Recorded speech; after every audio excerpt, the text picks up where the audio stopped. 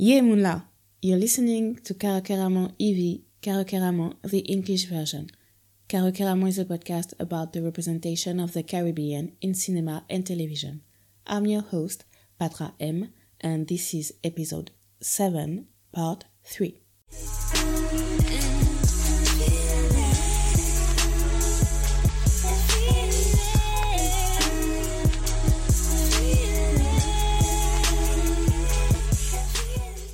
Today we're talking about The Sweetest Mango. It's a film from Antigua and Barbuda. It was directed by Howard Allen and it was released in 2001. It is in the archives in the Film Reference Library in Toronto. The Sweetest Mango tells the story of Lovely Anne, aka Love, who returns to settle down in Antigua after spending more than 2 decades in Canada. She has to get back into the groove of things between the island life and her new job as a team manager. Fortunately, she can count on aspiring singer Richard, who works as a member of her team. For now, the mango will serve as a link between the key moments of their romance. In the first Caribbean Connection, I explained how The Sweetest Mango is a great romantic comedy because the lead guy goes against the negative stereotypes Afro-Caribbean men deal with. For my second Caribbean Connection, at first I wanted to talk about the representation of young Afro-Caribbean women because the film gives diverse representations. There's Lovely Anne, of course, the lead.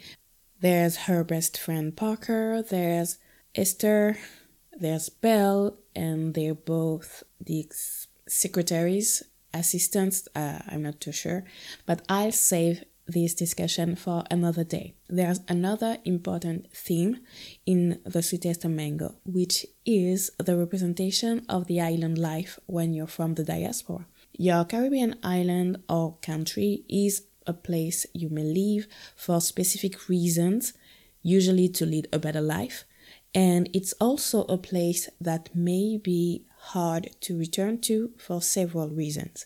And this is what we'll talk about in the second Caribbean Connection.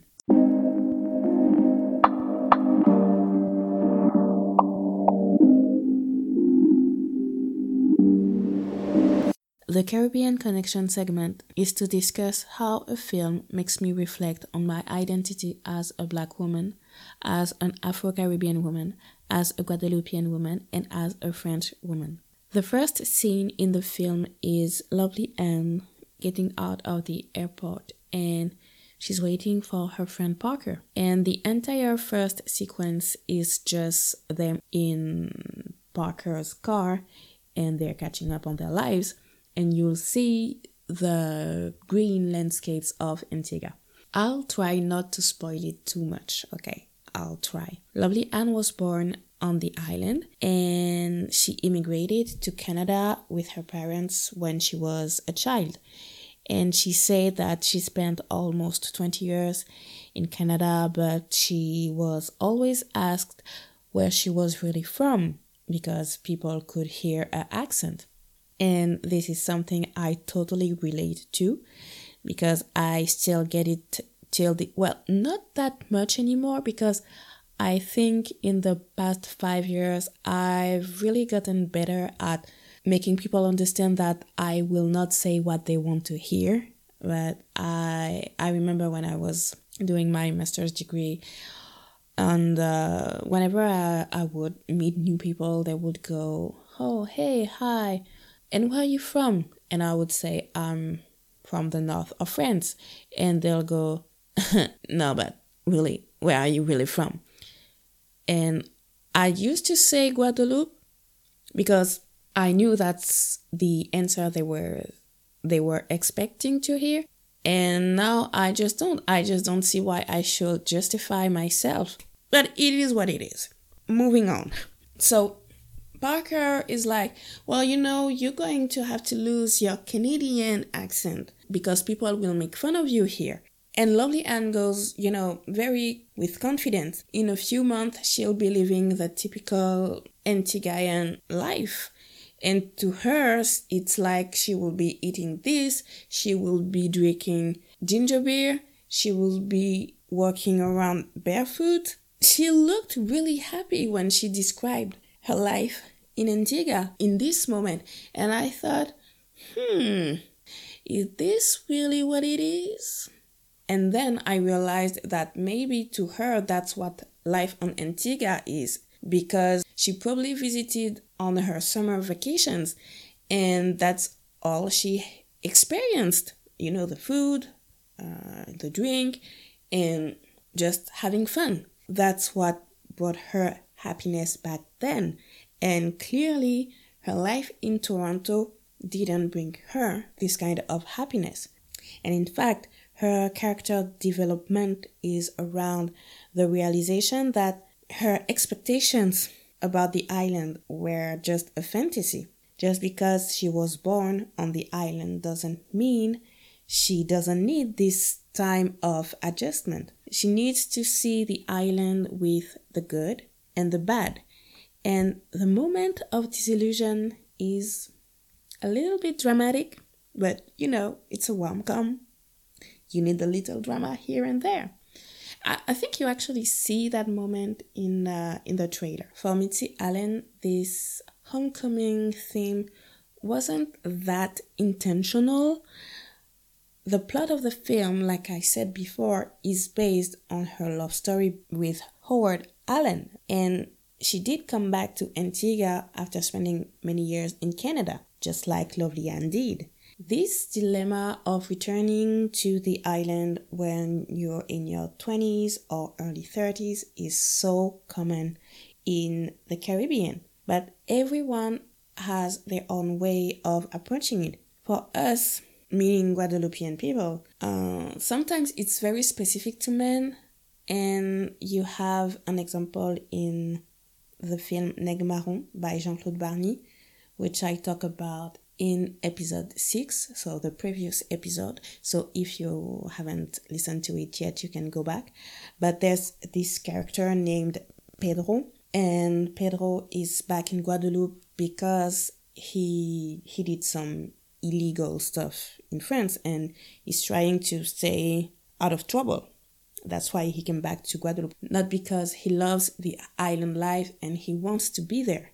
And in The Sweetest Mango, from the very first sequence, Lovely Ann verbalizes the reason why she decided to return to the island. She never felt at home in Toronto, and she was constantly reminded that she was a foreigner. Keep in mind that this character is from Antigua, and this was shot in, or maybe it was released in 2001, it was shot in 2000, and her fantasy life, the way she described her life on the island, is so similar to a scene in the film Omadiana. It's a film from Martinique directed by Constant Gros-Dubois, and it was released in France in 1979. I wonder if this vision of the island life is something very specific to young people in the diaspora who didn't experience growing up on the island. Going back home as a young adult and going back for your retirement is different. And really the fact that this film, Omadiana, was released in 1979 and like 20 years later, you still hear the same discourse. It's not even in the same language. That just blew my mind. Anyway, Lovely Ann briefly explains why her parents ended up in Toronto, and although her reality isn't the reality of every case of immigration, I think it's good that the film didn't pretend that her parents left the island just for the fun of it. The reasons for leaving the island and coming back are too often ignored. And from the very first minutes of the film, we know why Lovely Ann decided to come back. And this kind of detail adds to the Caribbean specificity and authenticity of the story. This authentic Caribbean life can be seen also through the representation of the lifestyle, and especially with the young adult characters. For example, there's a nightclub scene Okay, I love club scenes. I just do. I love dancing. I love music. So I love club scenes in films. And by the way, in Love Jones, Nina and Darius go to a reggae club on their first date. So the music they dance to is from the Caribbean. And usually in black films from the US, they would use Caribbean music for their dance scenes. You know, Caribbean music everywhere. Hashtag Stream Caribbean. Anyway, in The Sweetest of Mango, I was a bit intrigued because the music you hear in the club scene isn't dancehall. And if it had been in Guadeloupe, I think the music would have been either dancehall or Creole hip hop, because at that time that was going mainstream. And also in the US, dancehall was everywhere. So I was surprised to hear soca. I was pleasantly surprised to hear soca. And so I did some research and I realized that Antigua and Barbuda also have a soca and a calypso scene. So yeah, that's great. I'm going to talk about soca in my episode 11 with Bazodi. And I already talked about soca in episode 3 with No Soca No Life. So yeah, we're talking a lot about soca in this podcast. And I'm not even that much of a fan of soca.